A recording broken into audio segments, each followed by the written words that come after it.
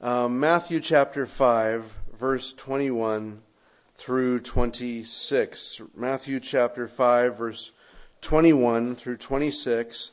And we're just going to focus on two verses, verses 23 and 24. Of course, we're in the book of Matthew, one of the records of the life of the Lord Jesus Christ. We're in the Sermon on the Mount, the most famous sermon he ever preached.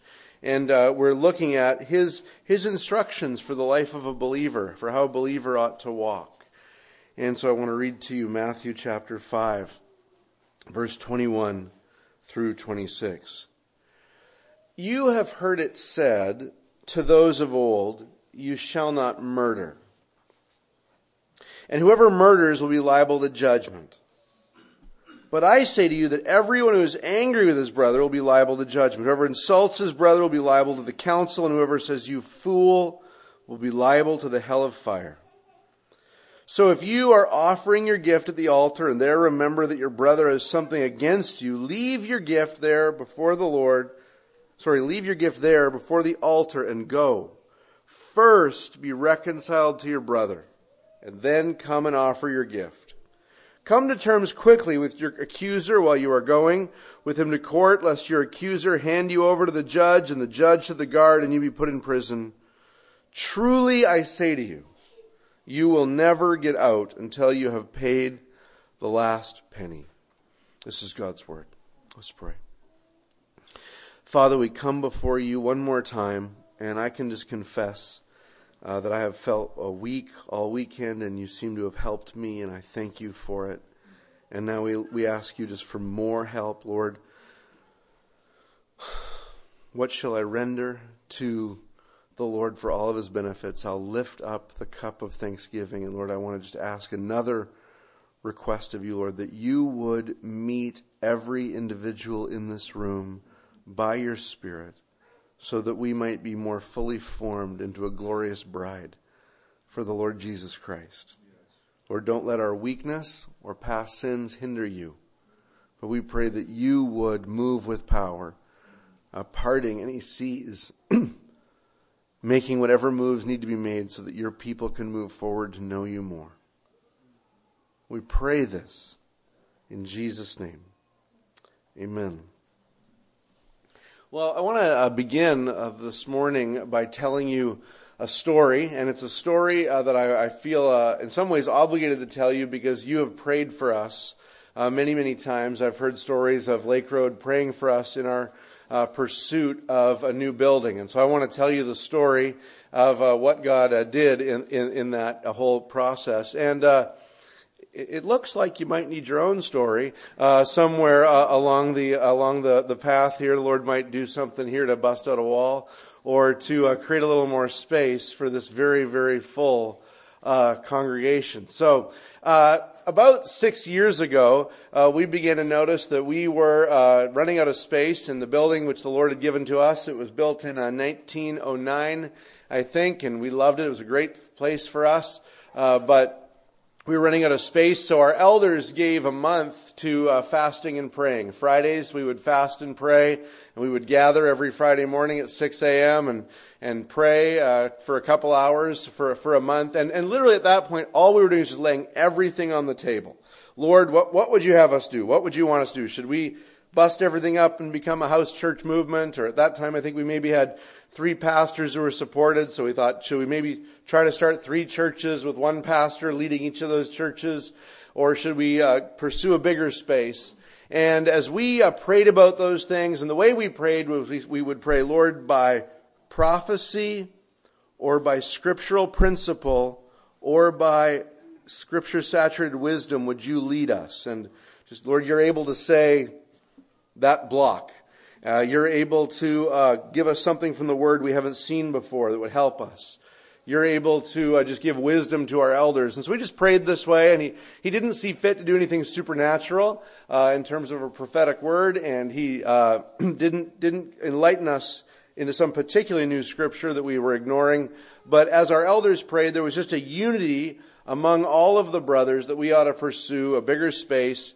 And our prayer, we wrote out a prayer that we sort of consolidated all that the Lord was leading us towards. And that was, Lord, would you give us a city center location with 800 to 1,000 seats so that we can train our children and pray with God's people and see more and more people from Louisville reached for Christ. And so we can be a sending base for missions to the ends of the earth. That was our prayer. We just prayed that. I mean, if you went to many members of Manual, they could repeat that prayer ad nauseum because it's just been prayed so many times over the course of the next few years.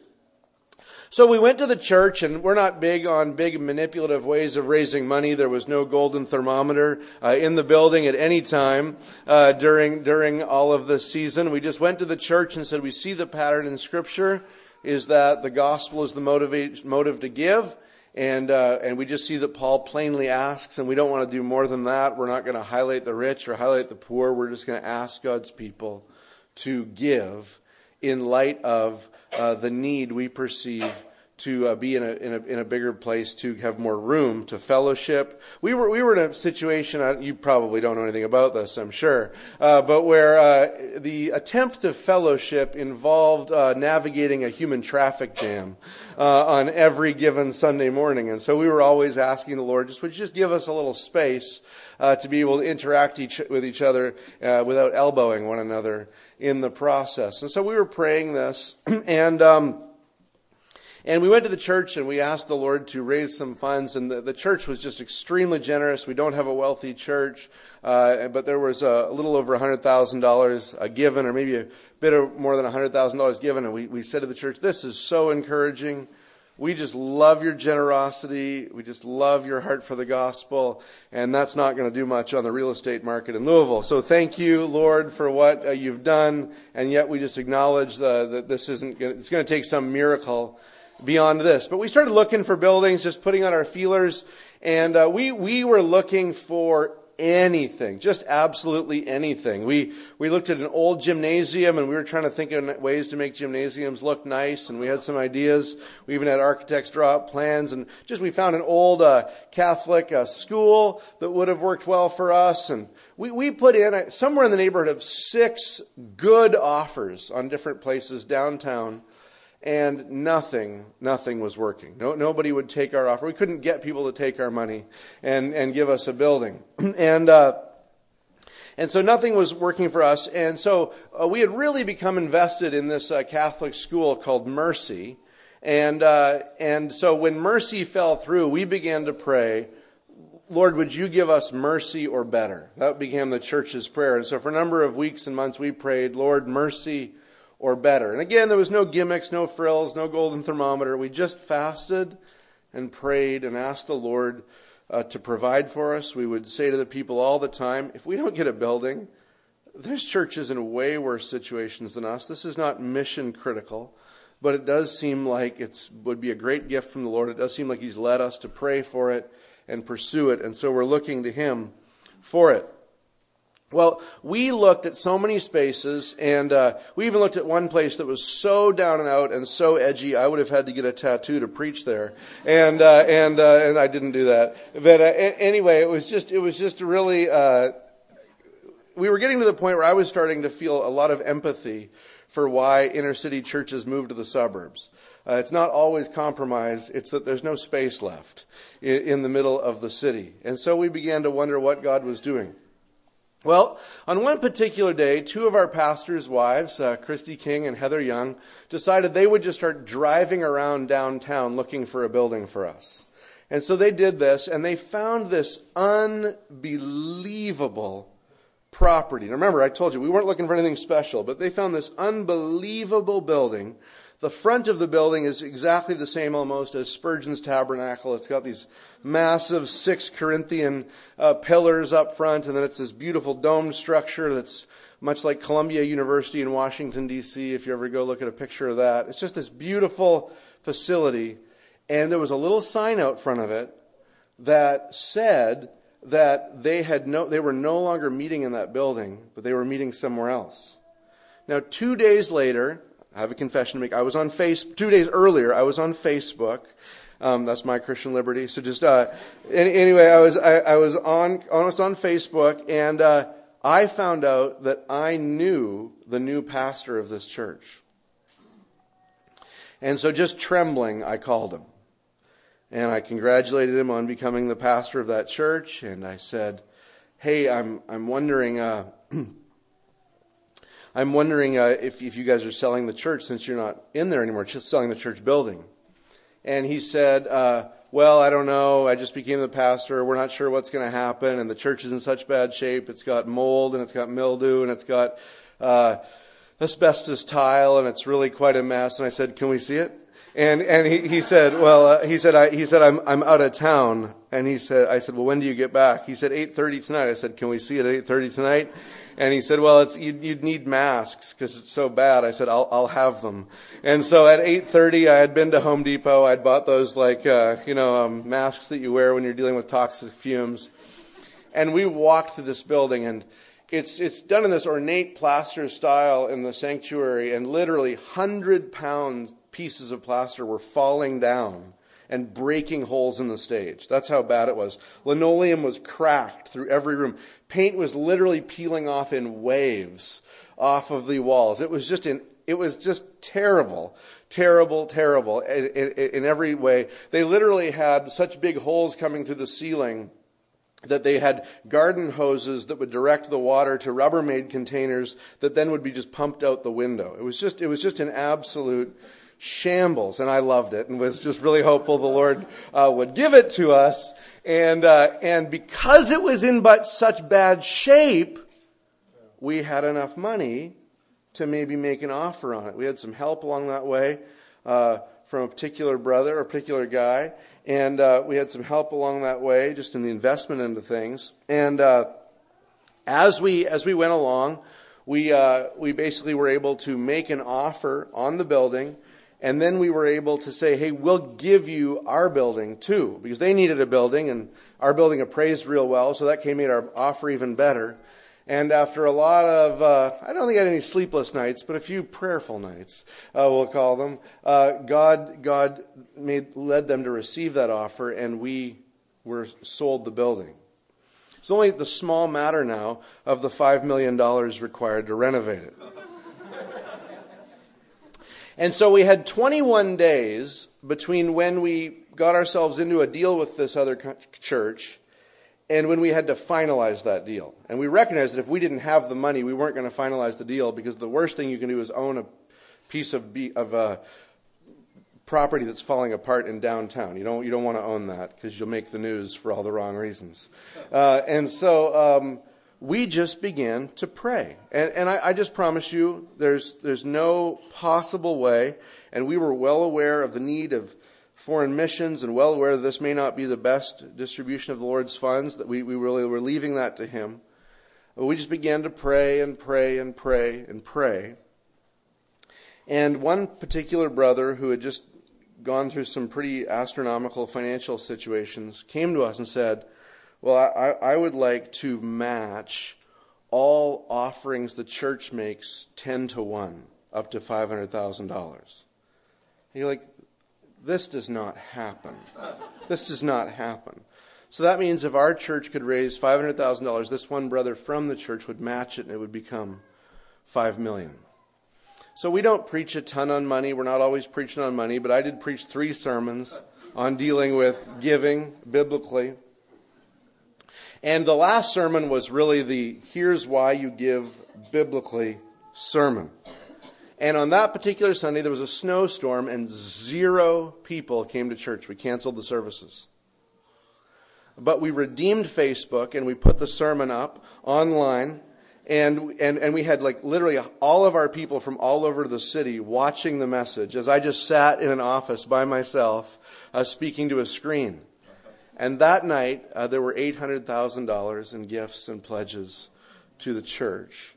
And we were able to move forward in pursuing that. Some of the most significant gifts we received were from our overseas missionaries, which was really them saying, we believe this is really for you to be a larger sending base. We know you've loved us, and we know you'll want to love more people through this. So we felt very encouraged by that, because the last thing we want to do is just build big things in North America while there's others in terrible need.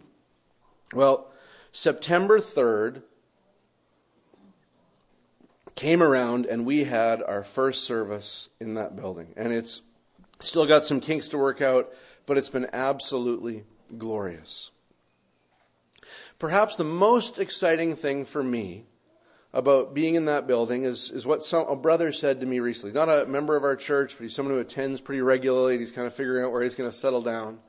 And he just approached me a few weeks ago, and he said, I have been involved in a lot of church building projects and a lot of kind of fundraising efforts. And he said, I've never seen a situation where once the church moved, they were just so the same. And as a pastor, I was like, yes. Because at the end of the day, we just viewed moving from one building to another as just potting the plant God had already made. When you have a plant, sometimes it outgrows its pot. And you don't want a new plant. You just want a new pot so those roots can stretch out a little bit more. And God really gave that to us. I tell you that for your encouragement and for your prayers and for your thoughts. But I also tell you that because it's really that situation that gave birth to this sermon. 2 weeks before we moved, I was just thinking, I want to help our people as we move. And even though we really downplayed the moving into the new building, after we started renovating it, you could have gone to Emmanuel for weeks at a time and never heard anything about the building. We weren't moving the golden thermometer every week. We just were preaching the gospel week after week after week. That's what we wanted to be the main thing. But as we got really close to moving into the building, it seemed like it was right to address it and to begin to think about what it would take to move into the new building together. And one of the things I really wanted to communicate to our people was moving into the building and the great worship service that we're going to have when we move in there is really unimportant compared to our love for one another in the gospel.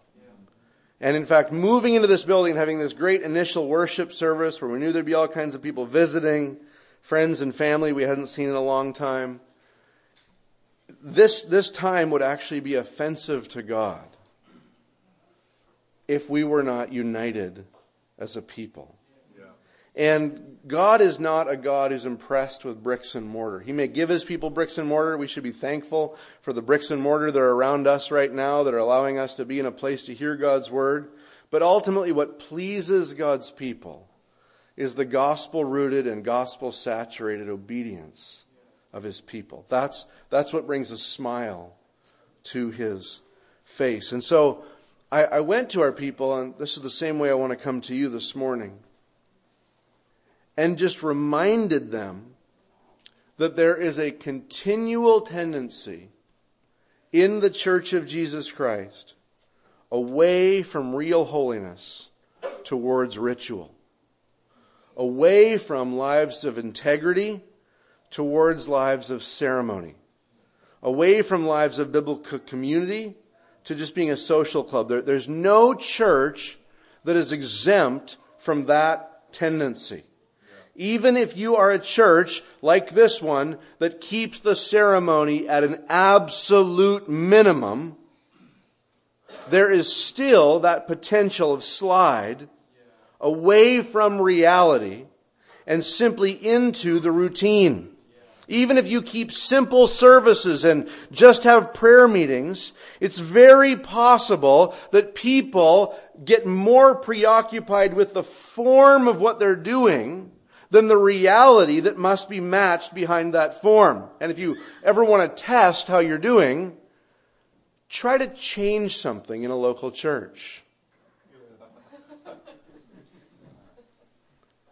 It's amazing how people who won't work on changing their marriage for decades are incensed when you change a Sunday school class by 5 minutes. It's unbelievable how people will not exert 2 pounds of pressure towards changing major issues of their life, will become incensed if you start talking about changing buildings or walls or Sunday school programs or the way you do small groups or any of those details of the life of the local church. And when that happens, the church is revealing that they have attached themselves to the ceremony over the reality. And that can happen even when the ceremony is at a bare minimum. No one's exempt from this. It is an inclination of the flesh. It's a way the human heart goes when it's not being pulled in another direction by the gospel. I remember someone leaving Emmanuel one time and calling me from another city where they were trying to find a church, and they said, "Ryan, we think we found a great church. They're preaching the word, but they don't have small groups." And you're kind of like, you mean like in the New Testament? We have to be very careful that we do not attach ourselves to the way things are done that are negotiable over above the primary thing that needs to be done, which is the preaching of the gospel and the cultivation of the church in holiness. Beloved, this congregation is at a time of transition. Huge time of transition. You're growing. You have one beloved pastor who's announced their resignation. You're in a season where there'll be lots of changes coming. There's young families here. When you're in those kinds of transitions, things invariably change. But we always want to be a people who only get worked up about the main things changing. And in fact, we should be a people who are eager to change the things that aren't the main things. Because sometimes what worked well 10 years ago or 20 years ago or 30 years ago is now actually hindering the same thing we valued 40 years ago. And that's a constant thing that pastors have to be diligent about and people need to be diligent about. What's the principle? What's the principle? What's the main thing? What's the most important thing? And let's bust walls and change things if we need to make sure the main thing always stays the main thing. Well, in this passage, what we're reminded of is that the main thing in worship is not the ceremony, but the love of the community behind the ceremony. And what we're told here is that God hates hypocrisy. Jesus actually gives this command that even if you're doing something good, like an Old Testament Jew bringing a gift to an altar, to praise their God. That's good. That's the height of good. When you're bringing a gift to the altar, you're not at the bar. You're not frittering away your time playing useless video games. No, you're giving yourself to the worship and praise of God. And Jesus says, if you get there, and then you remember, verse 22, verse 23, that your brother has something against you, leave your gift there before the altar and go. Now, Jesus preached this sermon in Galilee, which is 80 miles north of Jerusalem. So the idea here is someone's in Jerusalem offering a gift, and Jesus says, put the gift down, trek 80 miles back, and nobody was driving 70. Go 80 miles back, get things right, and then come bring this gift to me. That's how important the maintaining and the cultivation of united, loving relationships was to the Lord Jesus Christ. I used to have the privilege of pastoring in a small town in southern Alberta, a town of 300. And there were easily more cows and pigs than people. And there was an older gentleman there who would sometimes come to the church. His name was Archie. I'm sure he's gone to be with the Lord now. And Archie was the sweetest, gentlest saint. But they said there were two things that Archie hated. And they were heresy and hypocrisy. And that's because Archie, over the course of his long life, had become Christ-like. He hated two things. He was a loving man, who hated two things: heresy and hypocrisy. And the Lord Jesus shares that heart. In fact, Archie shared the heart of the Lord Jesus, in that he did not want the show of giving gifts, the show of worship, when there wasn't the reality of loving God in our relationships. Do you hear the Lord calling us to true worship in these verses, Matthew 23 and 24? If you're offering your gift at the altar, make sure it's special and smells nice, and make sure all the ceremony goes perfectly. No. If you're offering your gift at the altar and there remember that your brother has something against you, leave your gift there before the altar and go. First be reconciled to your brother, then come and offer your gift. And I want to make 3 simple points from this passage.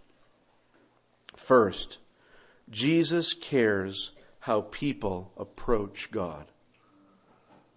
Let's just start with the most very basic thing we could say from this passage. There is a right way and a wrong way to approach God. And if we're going to be transformed by the renewing of our minds and not conformed to the ways of this world, we'll need to remember that Jesus cares how people approach God, because we live in a culture that is bombarding us with this idea.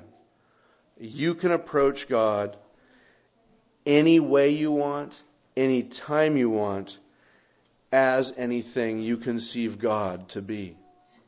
If you want to approach God as Vishnu, the god of Hinduism, that's good. That's good. It's all good, as long as you're spiritual. If you want to approach Allah and you believe that's the one true God, that's good. You're good to go, as long as you are worshiping the God you believe in. If believing in a higher power would get you off of drugs or alcohol, then you should believe in a higher power, because we all know the ultimate good is getting off those drugs and alcohol. Whatever you believe in to make this good thing happen, you go for it. You just believe God as anything you want, and you approach Him any way you want. Some people say, I don't go to church, I just like to stare at the mountains. And that's great. I mean, what could be wrong with that? I mean, mountains, I love your building, I love our building, but mountains are more beautiful. Right?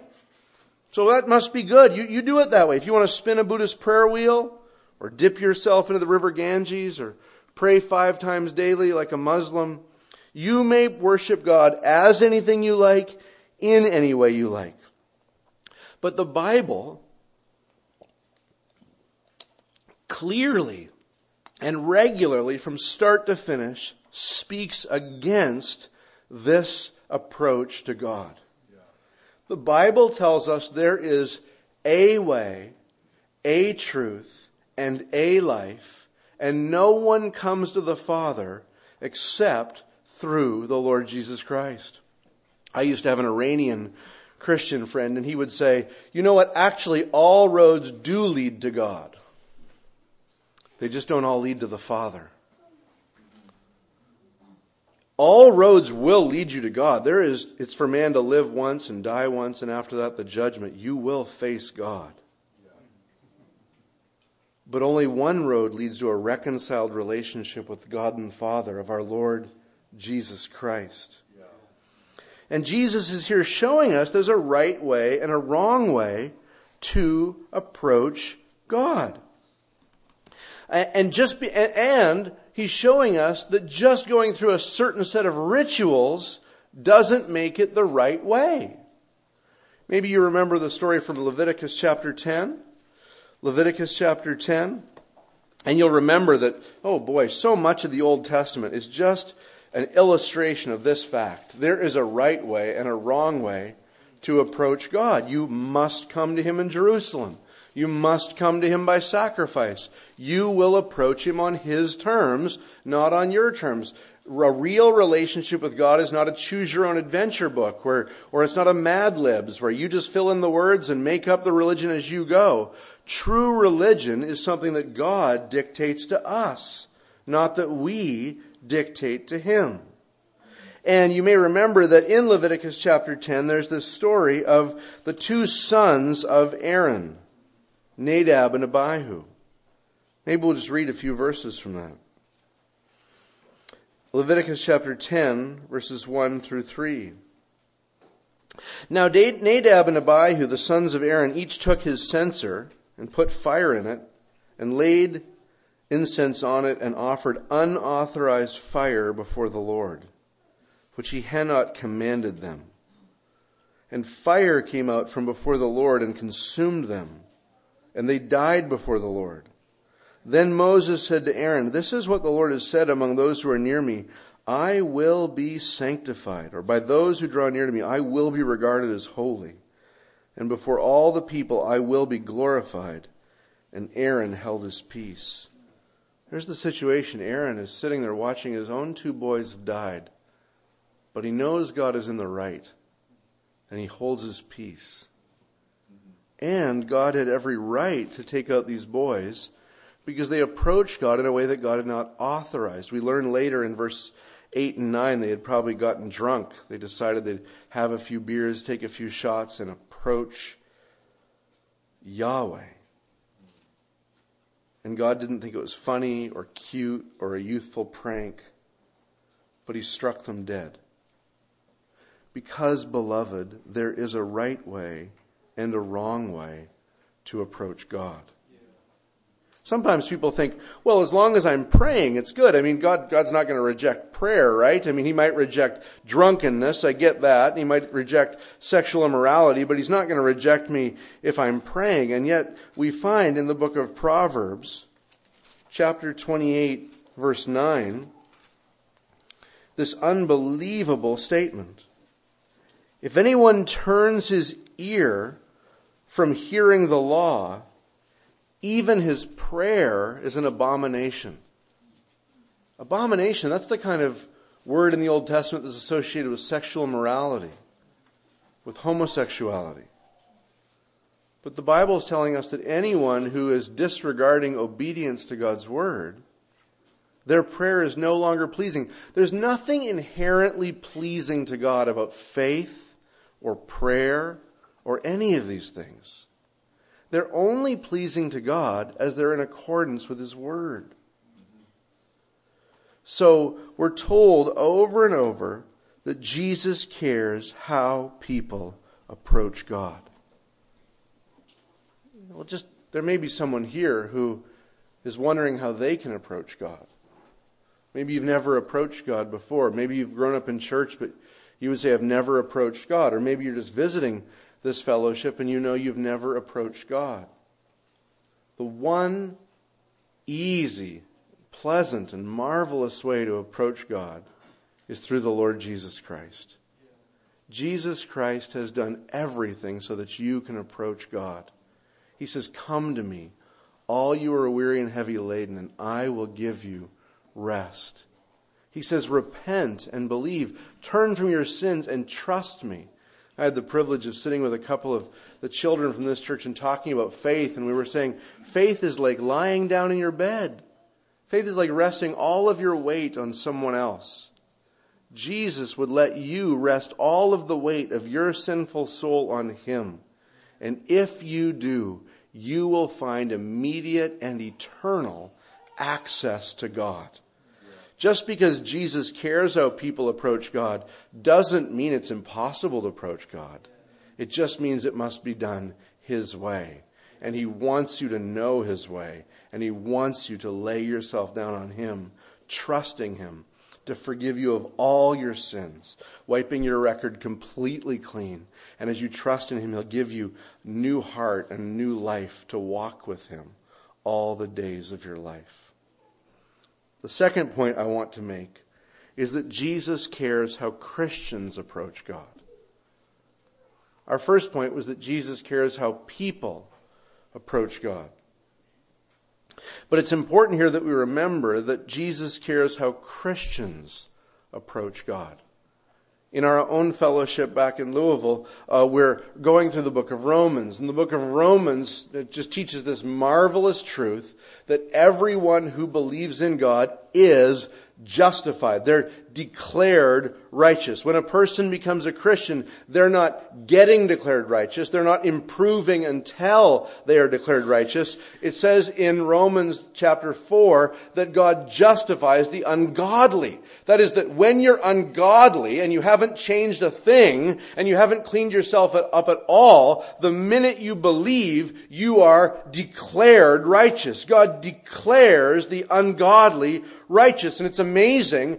In Romans chapter 4, he uses the example of Abraham, the idolater, and David, the adulterer, as examples of the people God justifies. He says, even though Abraham wasn't circumcised and he was worshiping false gods, the minute he believed, he was declared righteous. Now, I can't stress this enough. He was not made righteous, like he was healed of some disease. He was clothed in righteousness. He was given a righteousness not his own. Righteousness is what God gives us when he gives us the righteousness of Christ, and it happens instantaneously when we believe. And David, who'd committed adultery, nonetheless sang, "How blessed am I?" And he was blessed because God had not counted his sins against him, because God had counted Christ's righteousness to him. This is so important because our daily experience is of our sanctification, isn't it? Our daily experience is of how far we have to go, isn't it? Our daily experience is to notice all the things that we still need to change and how far we wished we'd changed by this point, and now time's running out and we haven't changed nearly as much as we'd like. That's where we live.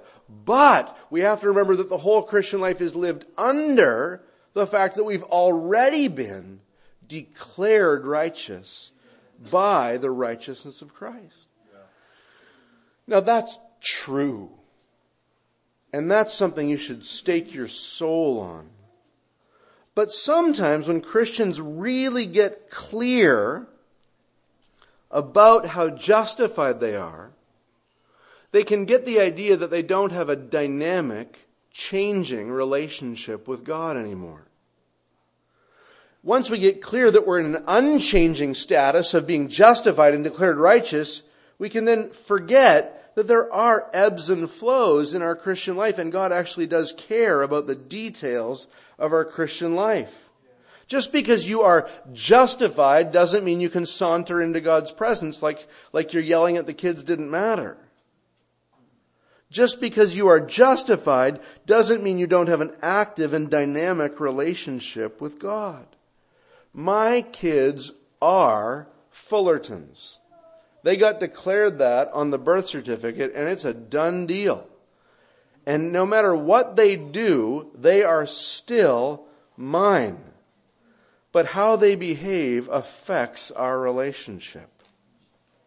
And how I behave affects that relationship. We have been declared righteous by the judge of all the universe, but we are still in a dynamic relationship with the Father who's forgiven us. And it matters how we approach him. I stress this because the Sermon on the Mount was not written primarily for the unbelieving world, but it was written for believers. When Jesus says, when you come and bring your gift to the altar, he's not just warning the Muslims not to approach him the wrong way, or the Buddhists not to approach him the wrong way. He's speaking to believers about how to approach him in the course of their Christian lives. Matthew chapter 5, verse 1 is the start of the Sermon on the Mount. And it says there in Matthew chapter 5, verse 1, seeing the crowds, he went up on the mountain, and when he sat down, his disciples came to him. That's who's hearing this Sermon on the Mount as the primary audience, is the disciples of the Lord Jesus Christ. So when we get to Matthew chapter 5, and it says, so if you're offering your gift at the altar, and there remember that your brother has something against you, leave your gift there before the altar and go. First be reconciled to your brother, and then come and offer your gift. We're talking to believers, which means we're talking to you and I. Jesus cares how Christians approach God. And there's evidence of this all over the New Testament, isn't there? Maybe look at 1 Peter chapter 3. 1 Peter chapter 3. And this is a word to husbands.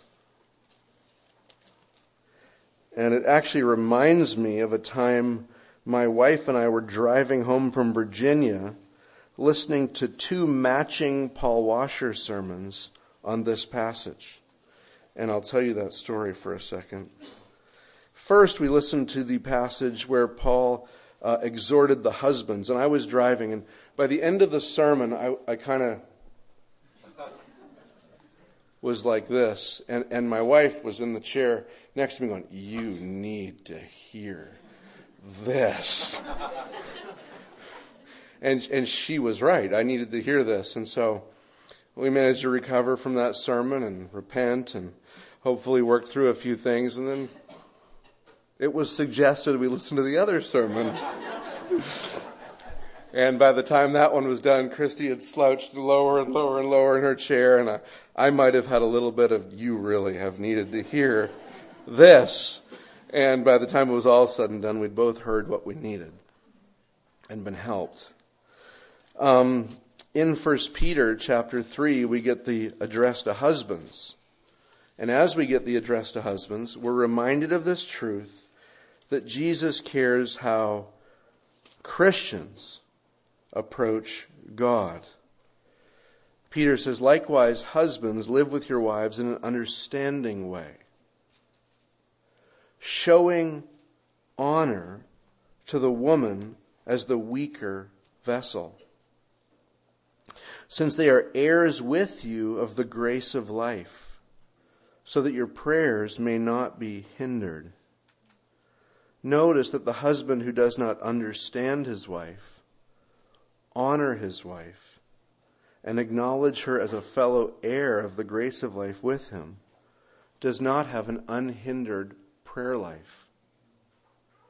One of the things I've found in the circles I can run in and you can run in is we so emphasize the need for the gospel to get to the nations quickly.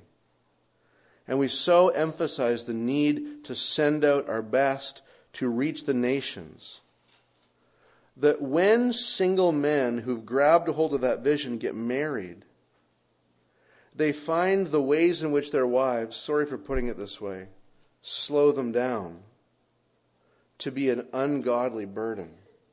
And they regard the work it takes to shepherd their wife as something distracting them from following God in fullness.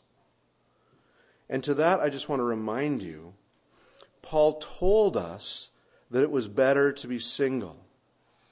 But then he said everyone has their gift. And he said if you don't have the gift of singleness, you're going to have trouble. Now you can spend your whole life going, "Duh, I got the trouble calling." Or you can receive that as the trouble that God has given you. And you can labor to understand that trouble. And you can labor to honor that trouble. And by the way, maybe just I should say to share with all the sisters, it goes both ways. I get it. It goes both ways. We're a lot of trouble to you. But that process of understanding and honoring is not something we should regret as detracting us from holiness. But rather, that process of understanding and honoring is something we should embrace as the way we can do the most effective thing for the completion of the Great Commission anyway, which is to pray unhindered. And so we need to recognize that the way we're treating our kids and our wives, the way we're treating others, has the capacity to hinder our prayers. And once your prayers are hindered, everything else in your Christian life is hindered. Right? I mean, sometimes I will talk to couples who are stumbling as they're heading towards marriage, and I'll say, there's all kinds of reasons you need to walk in purity, but the prayer meeting is one of them. Because when you fall throughout the week, you make yourself less useful as we seek the Lord together. And so, I just am trying to make the same point that Jesus cares how Christians approach God, and our obedience or disobedience has effects. Does it affect our justification? May it never be. Once declared righteous, always righteous in the sight of God. Does it affect the ebb and flow of our walk with the Father? It does. Indeed it does. Let me show you another example of this in 1 Corinthians chapter 11. And as you turn there, let me just remind you of something I said a few nights ago, that when we feel that pinch of conviction, it's not the proof that what we thought all along is true, that God hates us and He's really out to get us.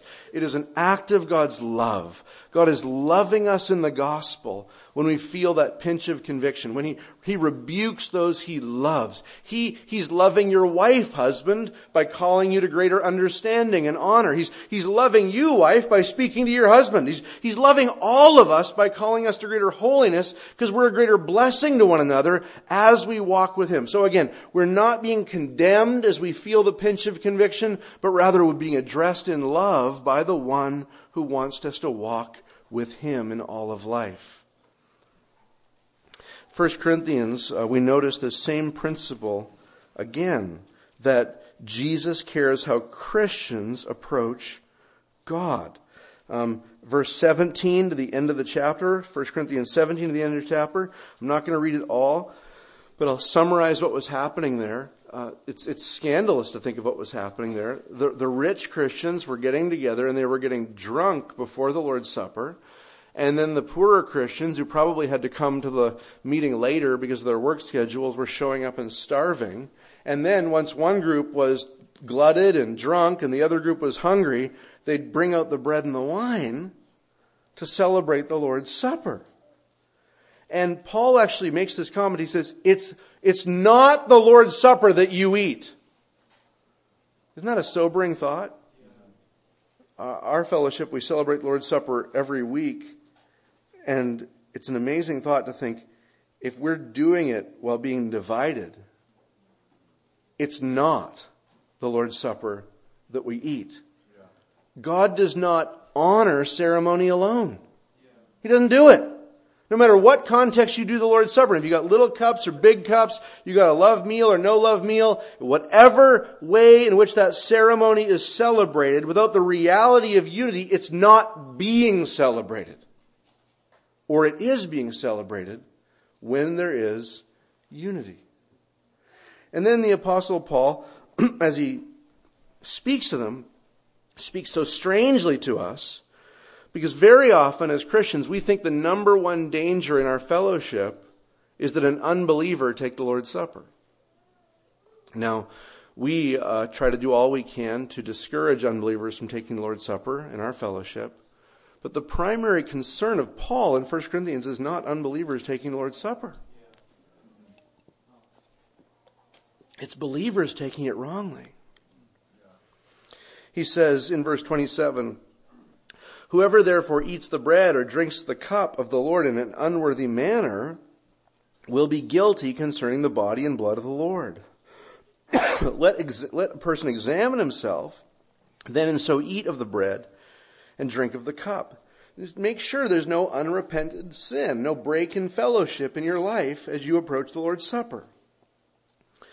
That is why for anyone who eats and drinks without discerning the body, eats and drinks judgment on himself. That is why many of you are weak and ill, and some have died. But if we judged ourselves, truly we would not be judged. But when we are judged by the Lord, we are disciplined so that we may not be condemned along with the world." You see here, it's saying to people, you might get sick, you might die, and if you get sick and die, it's so you won't be condemned. Do you hear that? This is for believers. And God, in His desire to not see believers condemned, will use the most severe disciplines to keep them out of sin. It's amazing. One of the things we'll do as elders at Emmanuel is when someone will come to ask the elders to pray, we take the words of James 5 seriously, and we anoint them with oil and ask God to pray, to heal them. Actually, I should just mention, this week, a baby was born to a couple who absolutely could not have children. I realize there's couples who've gone through that and still can't have children. God can sustain that, but it's always marvelous when he moves in with that kind of miracle working power. Anyway, as we pray for people, we will just ask them, we'll say, listen, we don't believe every sickness is from sin. Jesus says in John 9, why was this man born blind? Was it because of his sin or his father's sin? And Jesus says it wasn't anybody's sin. It was so they could show my glory. So we make it clear we don't believe all sickness is from sin. But we do believe some sickness is from sin. And so it's important as we pray for you that is there any sin that would be right to be confessed right now? Some sickness, we're told right here, comes from sin. And so we shouldn't think, I must be in sin every time I get the flu. But when we get sick, it's not inappropriate to ask, is there anything, Lord, that you want me to notice? Anything that I should be repenting of? I had 2 herniated discs this last July, and I don't generally feel this way. I get a sore neck all the time, and I don't think, God must hate me. I don't think that. But as I got these herniated discs, God just gave me the impression you're being disciplined. And indeed, I was seeing ways in which I wasn't dwelling with my wife in an understanding way. And there was just a process of repenting of that and asking God to forgive me. And amazingly, I'm basically healed, which is just unbelievable. Jesus cares how Christians approach God. Third point. God wants our relationships prioritized over ritual. This is my last point. God wants our relationships prioritized over ritual. That's the clearest point of the passage, right? As you read Matthew chapter 5, and maybe even notice the word first. So if you're offering your gift at the altar and there remember that your brother has something against you, leave your gift there before the altar and go first be reconciled to your brother, and then come and offer your gift. And you see that pattern. First discern the Lord's body, then eat the Lord's supper. First be reconciled to your wife, then your prayers won't be hindered. Put the reality of godliness up front and let the ceremony follow in behind. Don't eliminate the ceremony. Just because I'm saying the ceremony is less important doesn't mean it's not important. But make sure that the reality of community love and those who you may have sinned against goes first. There's a fascinating passage in Joel 2:16 where it says, it's calling the people of Israel to repent, and it says, let the bridegroom leave his chamber.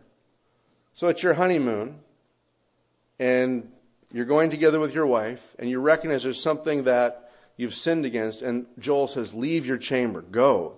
That's the level of importance God places on these things we're speaking of. And so what I want to do is this, in the last remaining moments we have together, is to ask you to just open up a season where the Holy Spirit might move on all of our consciences. I was testing my own this morning before approaching you. Are there any places where you need to go to someone first before celebrating the Lord's Supper? And let me begin just by speaking to you parents. What's it like for your children to watch you take the Lord's Supper?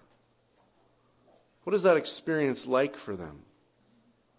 When they see you taking the bread and the cup, do they think to themselves, that's my dad and that's my mom? And in daily life, they are regularly trusting in the cross of Christ and repenting of their sins. And they've even repented of their sins to me. And it's just a delight to see them take the Lord's Supper. I remember one of our former elders telling me that he got up at 5 a.m. one time and woke up his kids just to tell them before he went off to church where he'd sinned against them and asked them to forgive him. That kind of environment makes kids who look at their parents and go, I know you're not perfect. I'm getting to the kid. My kids are old enough now, they say to me things like that. Dad, we know you're not perfect. Like, I liked it when you were so young that you... No, I didn't like that. But, Dad, we know you're not perfect. So it's not wrong for kids to know their parents aren't perfect. The question is, are they repenters? Are they people who don't just go to church and put on a show, or they go to church and take the bread and the cup as part of their integrity, as one more example of how they're trusting in the cross of Jesus Christ. And you need to recognize that every week your kids are taking stock of your life. And you're better off delaying, going to another room, heading out into the car, going somewhere for coffee, doing whatever it takes to get things right with that child before taking the Lord's Supper. Husbands and wives, does your wife love to worship with you? One of the things that's hard as a preacher is while you're preaching, you got to give your wife the smile test every now and then during the service. Just make sure it's still there. And of course, that should be tended to before you start preaching. But there's a real sense in which, the damage a preacher can do to their own wife. If she's got to receive the Word of God regularly from a man she knows doesn't repent of the very sins he's pointing out in others. God wants that to be reconciled before we approach the Lord's Supper. What about students? Over the course of my life as a pastor, we've had a number of students who've had to confess to lying in regards to their grades. I just heard actually recently this week of some homeschool students at our fellowship that were lying in the way they were doing their testing. Had one young lady who was a dentist who recognized that she had lied in the way she got into her program, and that to confess her sins might risk her being kicked out of the university she was at. And as we talked to her, she determined it would be worth getting kicked out of university to have real fellowship with God. What about you who have siblings? Siblings, the excused fighting in the world. It's like it's allowable there. What's it like for your siblings to watch you follow God? Can they acknowledge that they see a real life of integrity when you take the Lord's Supper? Remember, when we take the Lord's Supper, we're not saying, I did it this week, I was awesome. We're saying, Lord, I'm still a sinner in need of grace. And that's the way I've presented myself to those in my life as well. I've acknowledged my sin and looked for your grace. Maybe some of you have stolen something. Maybe there's a theft in the background of your life. Before I was converted, I was a total thief. And a few months after I was saved, I was driving along in a big yellow Schwann's truck in southern Alberta, selling frozen foods and ice cream. And I was listening to Kay Arthur. And Kay Arthur came on and she began to talk about restitution. And I'd never heard any teaching on this before. I was a brand new Christian. And God began to flood me with thousands of dollars I had stolen. I spent a night in a hotel because I was away from home writing out 3 pages of people I'd stolen from. And then I spent the next months basically funneling all the money I could to pay those off. And it was painful. But one of the things it did was my mother actually did not believe the integrity of my own conversion. She thought it was just a phase. But when she got a check for all the money I had stolen from her, it reinforced the reality of what God was doing. And in fact, she's walking with the Lord now as well. I want to be clear, I don't want to make this a burden that you can't bear. It's important to say at this time, some relationships can't be mended. The book of Romans says we are to be at peace with all men insofar as it depends on us. So there's some situations where you're like, oh no, this sermon is just going to shackle my conscience forever. God only requires that you do all you can. It always takes 2 parties for full reconciliation, which means you can't always make every relationship reconciled. But you can confess all of your sin, even to people who will condemn you for it. And you can extend an offer of forgiveness to those who've sinned against you. And then God wants that before we go through any ceremony of following Him. Yeah. Can I make one more just note of wisdom? It would be possible to take these sermons and to say, okay, from now on I want to do better. And I hate to say it, but it really is important that you go back before you go forward. This is not the kind of teaching where you just say, oh, from now on I'm going to really pursue this unity. We have to recognize those places where unity has been breached. We need to go back. We need to ask for forgiveness and receive forgiveness. wherever there's been a breach. Because the problem is if you just go on trying to do better next time, the person who's watching you go on goes, oh good, everyone else gets grace, but I got left offended. God wants you to go back to where there's been bad conversations. That may take weeks, that may take months, that may take a minute. Some conversations that, hey brother, I'm sorry, no problem. Others are, we really need to talk something out. But going back will always be the best way forward. It will lead you the furthest along. And so please do not neglect this word to first be reconciled. And then, one point of wisdom I would say to those who are in the process of pursuing reconciliation. They're doing all they can, but there's still more to do. Take the Lord's Supper in that process. Don't absent yourself for months and months on end while you work at something. You need to get started. Make the first phone call. Get things rolling. But then when those situations in my own life, I take the bread and I take the cup and I think to myself, Lord, it's this that I need to keep me going in this process of reconciliation. Make it right. Because what's at stake is pleasing God, the healing His Spirit brings, and really joy in worship. Let me leave you with one story, and then I'll be done. Many of you may be aware that in the course of D.L. Moody's ministry, it's said that he would sometimes lead one person to the Lord a day. That's incredible. And on one particular occasion, he was ministering and speaking in these evangelistic meetings, and nothing was happening. He said it was like he was beating the air, that was said of the time. No results were happening. No one was being converted. And of course, when you're used to leading one person to the Lord a day, you notice something wrong in that whole process. And finally, along in the course of the meetings, Moody just threw out the offhanded comment, maybe there's someone here harboring a spirit of unforgiveness. And when he said that, one of the organizers of the meeting just immediately stood up and left the meeting. And came back the next day and said there was something I had to make right.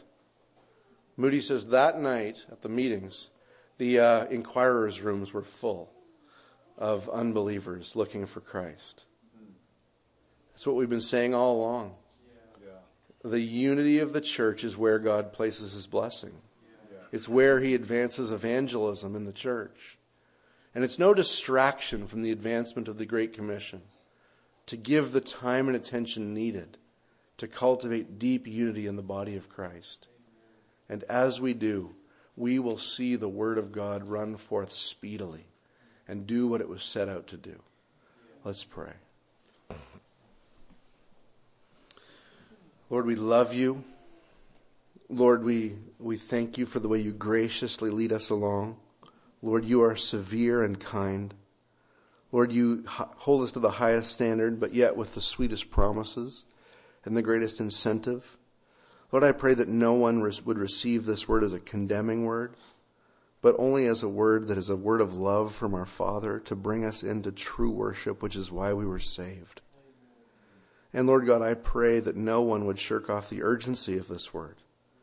But Lord God, that You would grant so many mended relationships, maybe not even now. They may be needed now, but I don't know that. You know that. But wherever they're needed, Lord, do it now. But also, Lord, just set a trajectory for the future.